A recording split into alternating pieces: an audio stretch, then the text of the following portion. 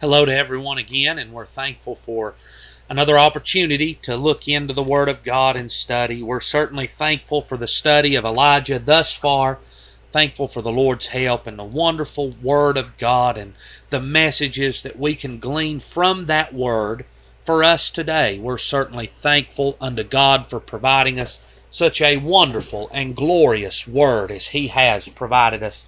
And last time we got down to about verse 9.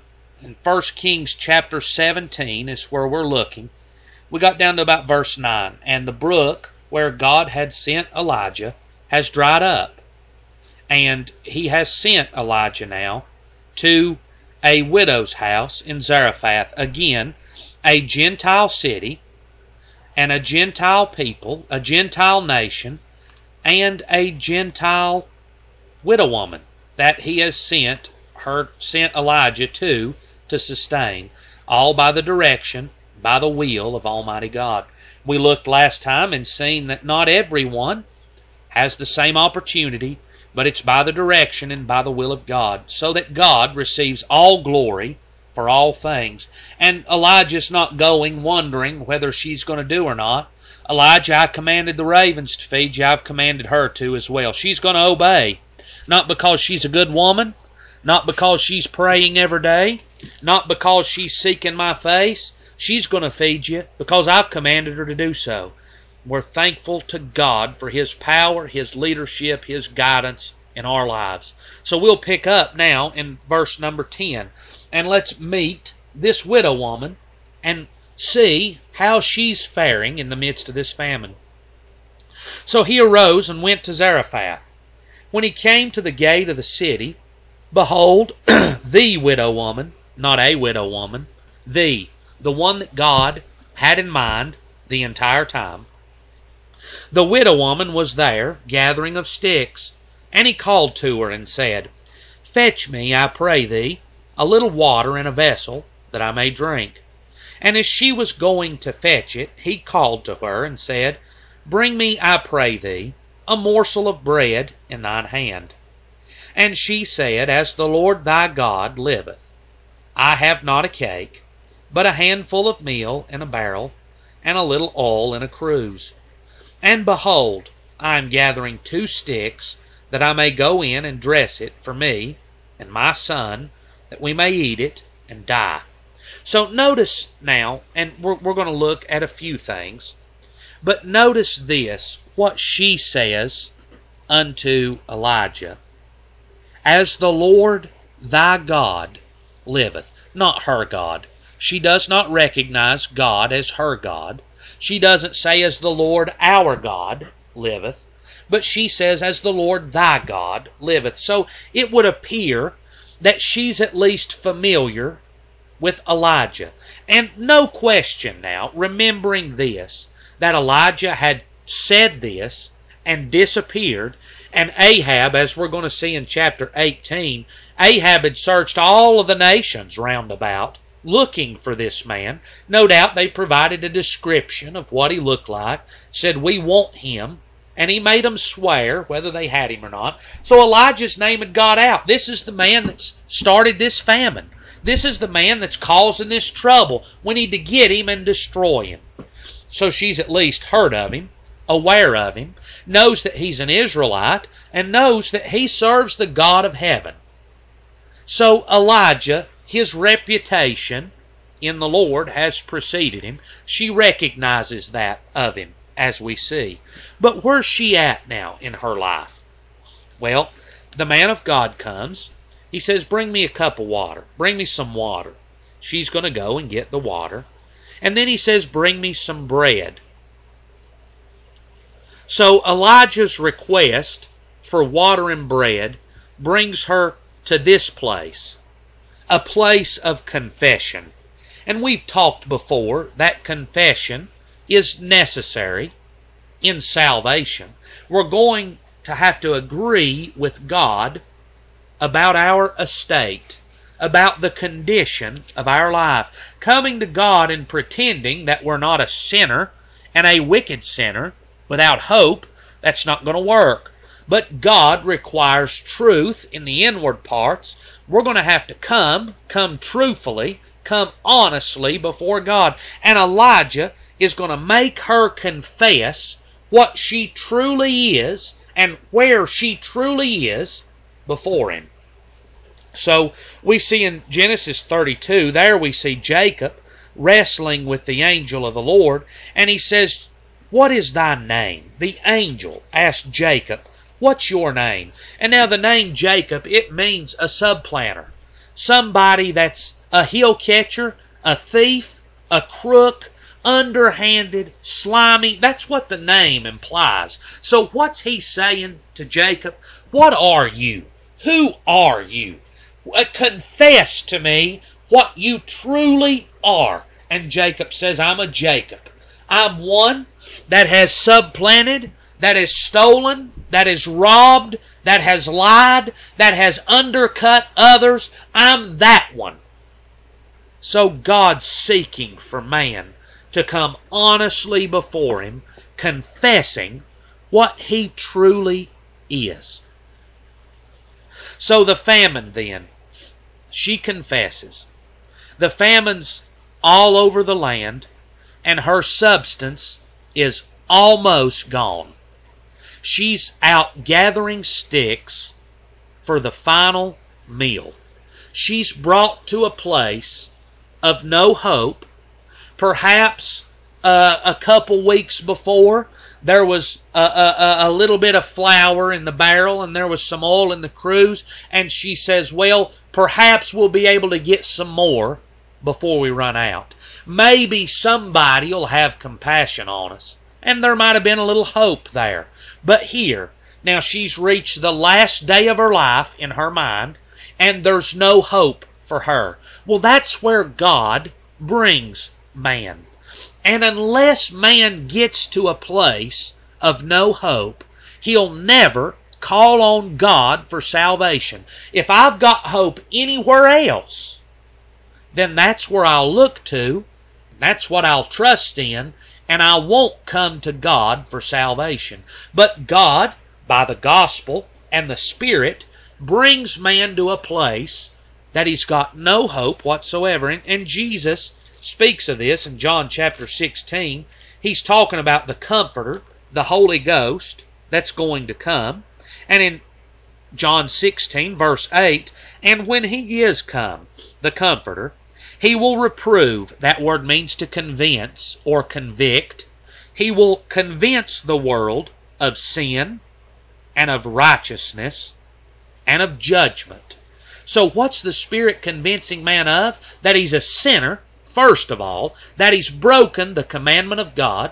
He's convincing man of the righteousness of God, that a man with any sin is unacceptable and unrighteous in God's sight, that God will not accept anything less than perfection, and of judgment. If a man is not absolutely perfect, he's going to be cast into a lake of fire. So where does that leave man?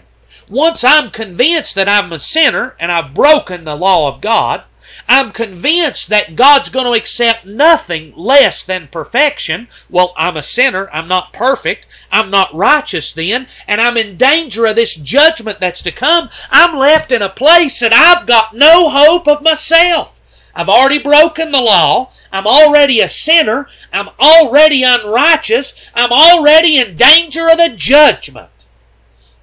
And when I get there, when I'm in that place of hopelessness, then God can bring Christ unto me and reveal to me the work that He's done.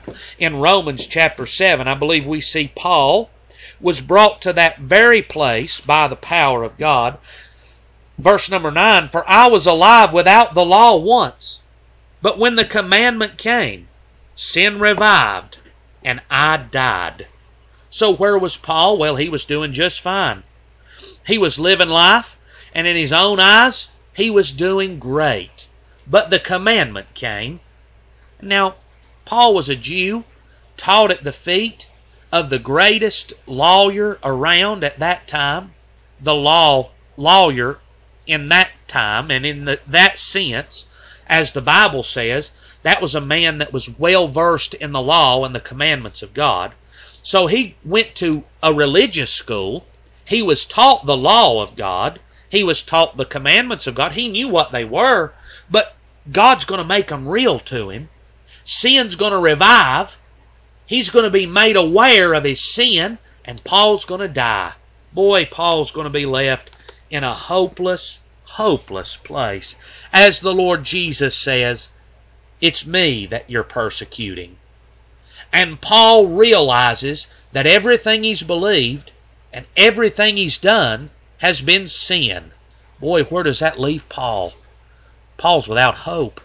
Paul needs a Savior. And there we were all found one day. God, by the gospel, brought us to a place of, Lord, I'm without hope. I need a Savior. And it's God that brought us there. God's famine is what brought the widow woman there. God's Spirit and the Word of God, the gospel, is what brought us there. And so the Lord brought her to a place. She was going to eat her final meal, then she was going to die. She was without hope. But notice now, the Word of God appears at the perfect time. So you wonder then, you go back to where we were last study and the brook drying up. Why would God leave him there when the brook dries up? Why has God left me here with no water? Well, the perfect timing of God, the brook's going to dry up at the perfect time. This woman's going to be in the place of a hopelessness right when the brook dries up. It's all in the order of the plan of God. I was listening to a service of another church around here just a couple days ago, talking that everybody there is not there by chance, but God knew, God knows, God knew where this widow woman was going to be, and God sent the Word of God to her at the exact right time. She's going to be hopeless. God's going to show up. In Genesis 22, verse 13, Abraham's drawing the knife back to slay Isaac, and God stops him and says, "Withhold, I now know what's within thee." And what do they find? But they find a ram caught in a thicket right there where they're at.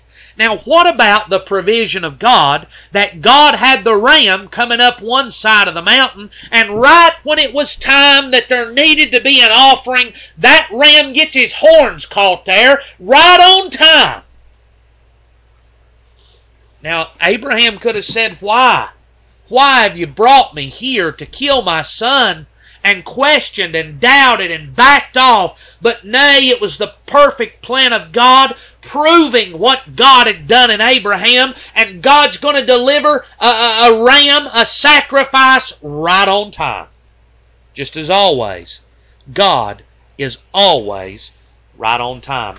We talked about this scripture last time. Let's turn and look at it just for a minute. In John 11, we'll just read a couple verses here.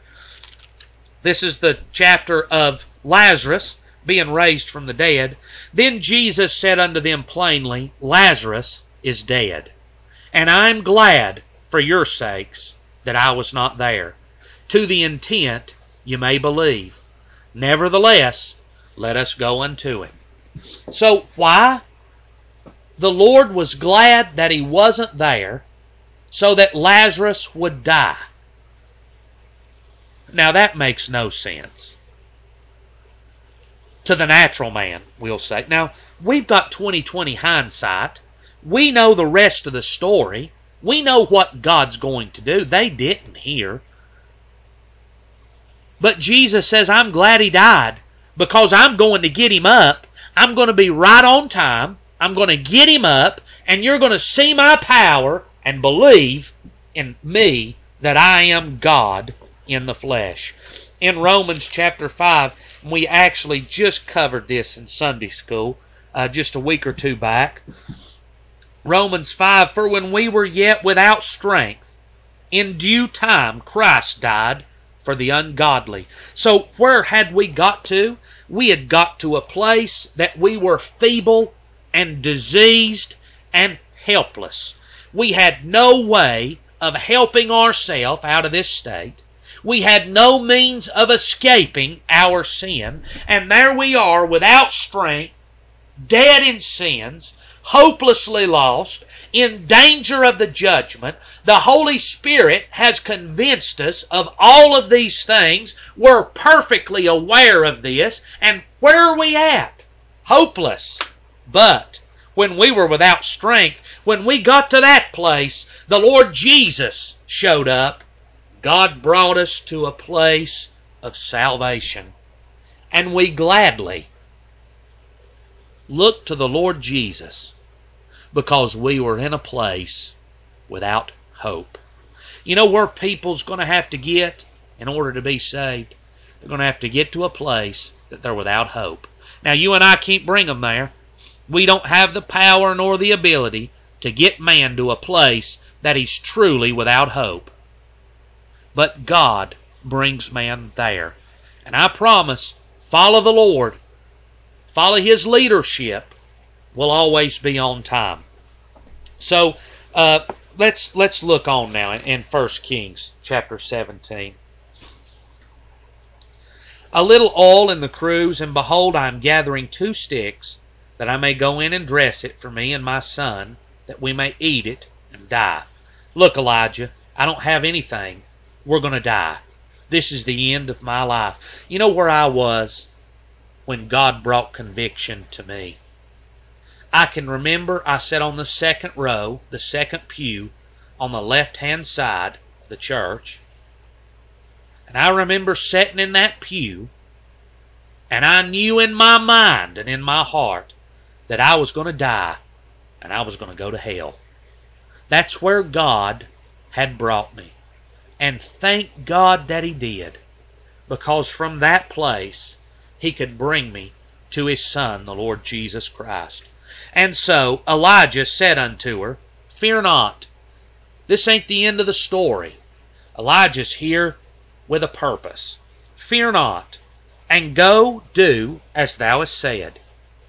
But make me thereof a little cake first, and bring it unto me, and after make for thee and for thy son.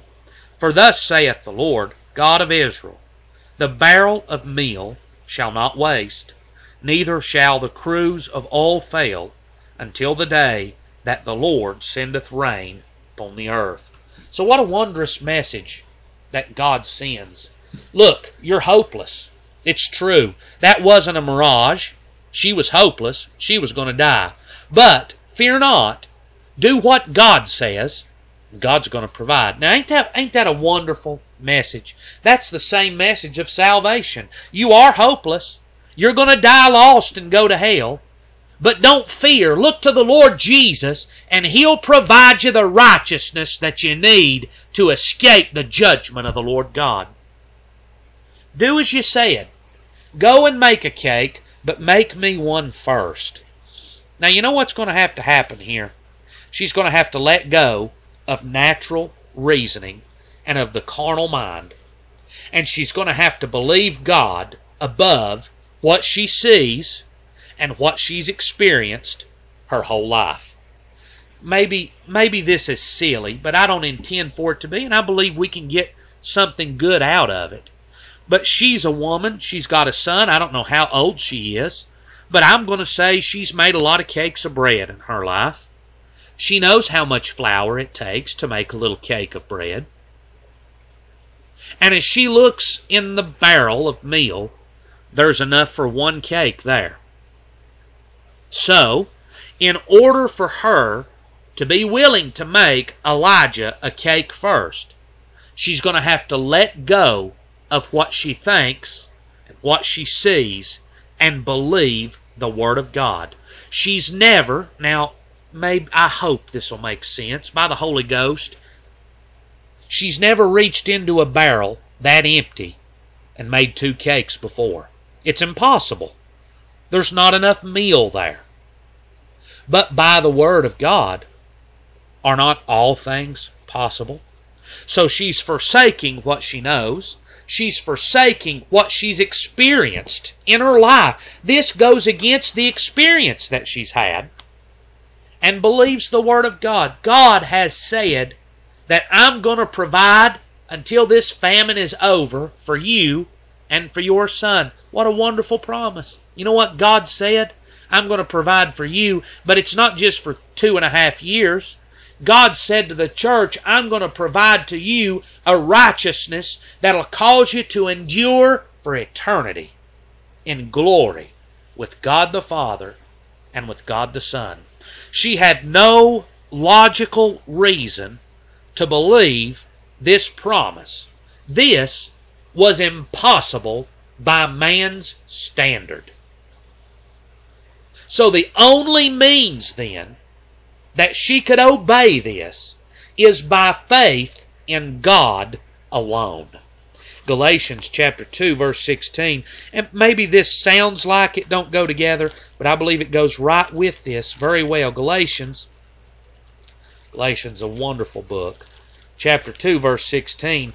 Knowing that a man is not justified by the works of the law, but by the faith of Jesus Christ. So you think now, if she had a full barrel, wouldn't be no problem to make Elijah a little bit. That would be a good work. That would be being generous.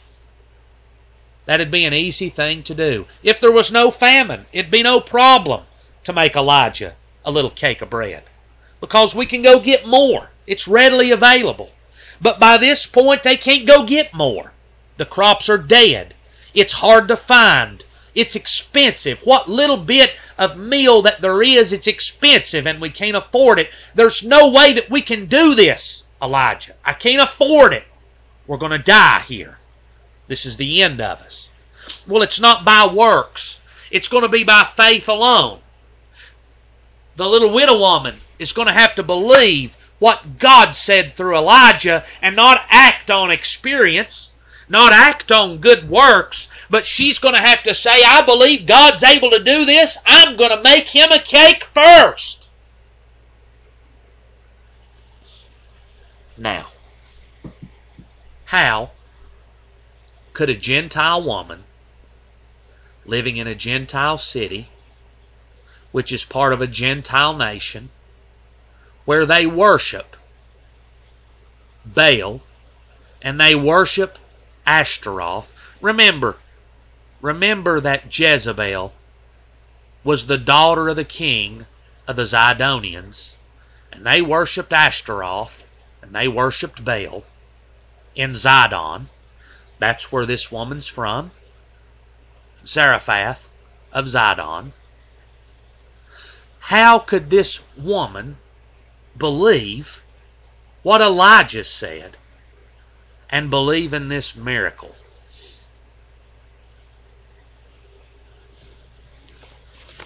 I think that's a good question. The Bible says in verse 9, Behold, I have commanded a widow woman to sustain thee. God gave her faith to believe this. That was impossible, and that she had never seen before. God gave her faith. She believed it. She's not justified by the works of the law, but by faith in what God said, and faith in what God said alone. So the Lord said, it shall not fail. Not maybe not perhaps, but God's promise says it will not happen. In Romans chapter 4, and we covered this sometime back in Sunday school, but in Romans chapter 4 verse 17, as it is written, I have made thee a father of many nations, before him whom he believed, even God who quickeneth the dead, and calleth those things which be not, as though they were. God's not questioning. God's certain and sure, and the promise is, it will not fail. You're going to go back to a barrel with a handful in it, and you're going to pull a handful out of it at least 3 times a day, every day until it rains. Now that don't make sense, but that's the power of God. So that's the promise, and in verse 15, by faith, she's going to obey. And she went and did. Notice the words again. Same as Elijah, she went and did. We've got Elijah when he's sent to the brook, he went and did. Then he sent to Zarephath. He arose and went, and when he came to the gate of the city. And here the widow woman, she receives the promise of God, and she went and did according to the saying of Elijah. It goes without saying, but saving faith produces obedience. And if there is no obedience, if there's no movement, if there's no life, then there's no saving faith present. You can say that you have faith all along, but if it does not produce an obedience to the call of God, then there is no faith. She can't say, I believe what you've said, and then not make a cake of bread for Elijah. That would be evidence of unbelief, would it not? So then, how can people say today, well, I believe in Jesus, and they reject everything that Jesus says, everything that Jesus commands, and they reject the church, the very family of the Lord Jesus? How can it be? It can't be. In Luke chapter 3, John the Baptist is preaching, and this is what he says in verse 7. Then said he to the multitude that came forth to be baptized of him, O generation of vipers, who hath warned you to flee from the wrath to come? Bring forth therefore fruits worthy of repentance. Bring forth fruit that proves that you have indeed repented. I wonder today, do people have any fruit that they've repented? Is there any evidence of the work of God in their life that they are different afterwards? The truth is, there's very few that's got any evidence of a work of God in their life. But saving faith produces obedience to the Word and to the commandment of God. It's not the other way around. It's not my obedience produces faith. It's the work of God and me believing God and my belief, that faith that God's given, produces obedience. In Hebrews 11, there we see what's commonly called the patriarchs of faith. But you see, these men and ladies that had faith through the Old Testament, and you know what's said over and over and over again in that chapter? By faith. They believed God. They had God-given faith. And by that faith, Enoch walked with God. Abel offered a more perfect sacrifice. Noah moved with fear, prepared an ark. Abraham left his home country. Abraham believed that Sarah was going to have a son. Isaac and Jacob dwelt in tents. Some subdued kingdoms, brought down great armies. Moses forsook Egypt. All of these examples that we have of these men and women that had faith, it produced something in their life. A pile of people say they believe, but there's no product. That ain't going to pass John the Baptist's test. He said, bring forth fruit, meat for repentance. Prove what you've said. Now you talk about the certainty of God's Word. We'll talk about that one more time in 1 Kings chapter 8, verse 56. And today, there's a lot of different doctrines and a lot of different thoughts about what's yet to come. And they say, well, God's not fulfilled His promise to the natural people of Israel yet. And God promised Abraham, and God's going to do what God promised Abraham. He can't forsake it. Well, that's true. God's Word is absolutely certain. God can't forsake to do a promise. But now there was a man named Solomon, the son of David, who God gave great wisdom to. He builds a temple. And listen, this is at the dedication of the temple. This is what Solomon says at the dedication of the temple. Blessed, this is 1 Kings chapter 8, verse 56. Blessed be the Lord that hath given rest unto His people Israel, according to all that He promised.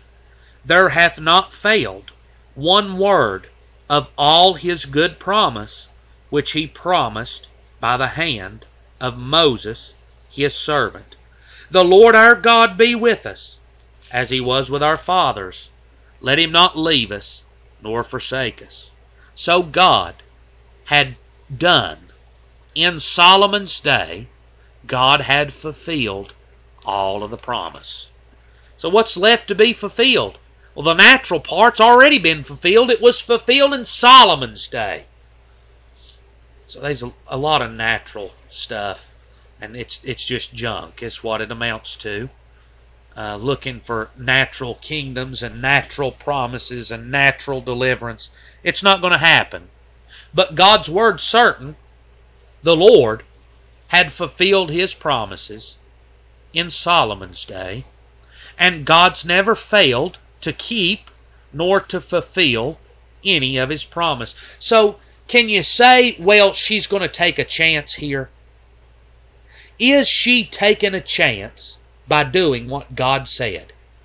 Absolutely not. That's what the devil would say. But she's not taking a chance. She's trusting in the hand of the most trustworthy being that there is in all of eternity, God himself, who cannot lie. It is not taking a chance to trust in what God says and do as God commands. It's not hoping so. God does what he says he's going to do, and it's absolutely certain. Certain. Why would we doubt what God says? Yet, we do. I do, and sadly, you do as well, in our flesh and in our natural man. But may God give us grace in the inward man. We might glorify and exalt his name, that we might honor him, that we might trust him. Just to be honest, just to trust him. We'll stop there for today. I'm thankful for another opportunity to study the Word of God. Thank God for his help. Hope the Word can be a help and strength to you. And I said last time, I'm going to say again, anybody got any question, any correspondence, anything you'd like to say to us? I know that many know my phone number, and if you do, just call. But for those that don't, I have an email, onlythewordpodcast@gmail.com. You can send us an email. We'll do our very best to get back with you quickly. We love you. Thank you for listening. Hope you have a wonderful week, wonderful services. We love you and pray for us.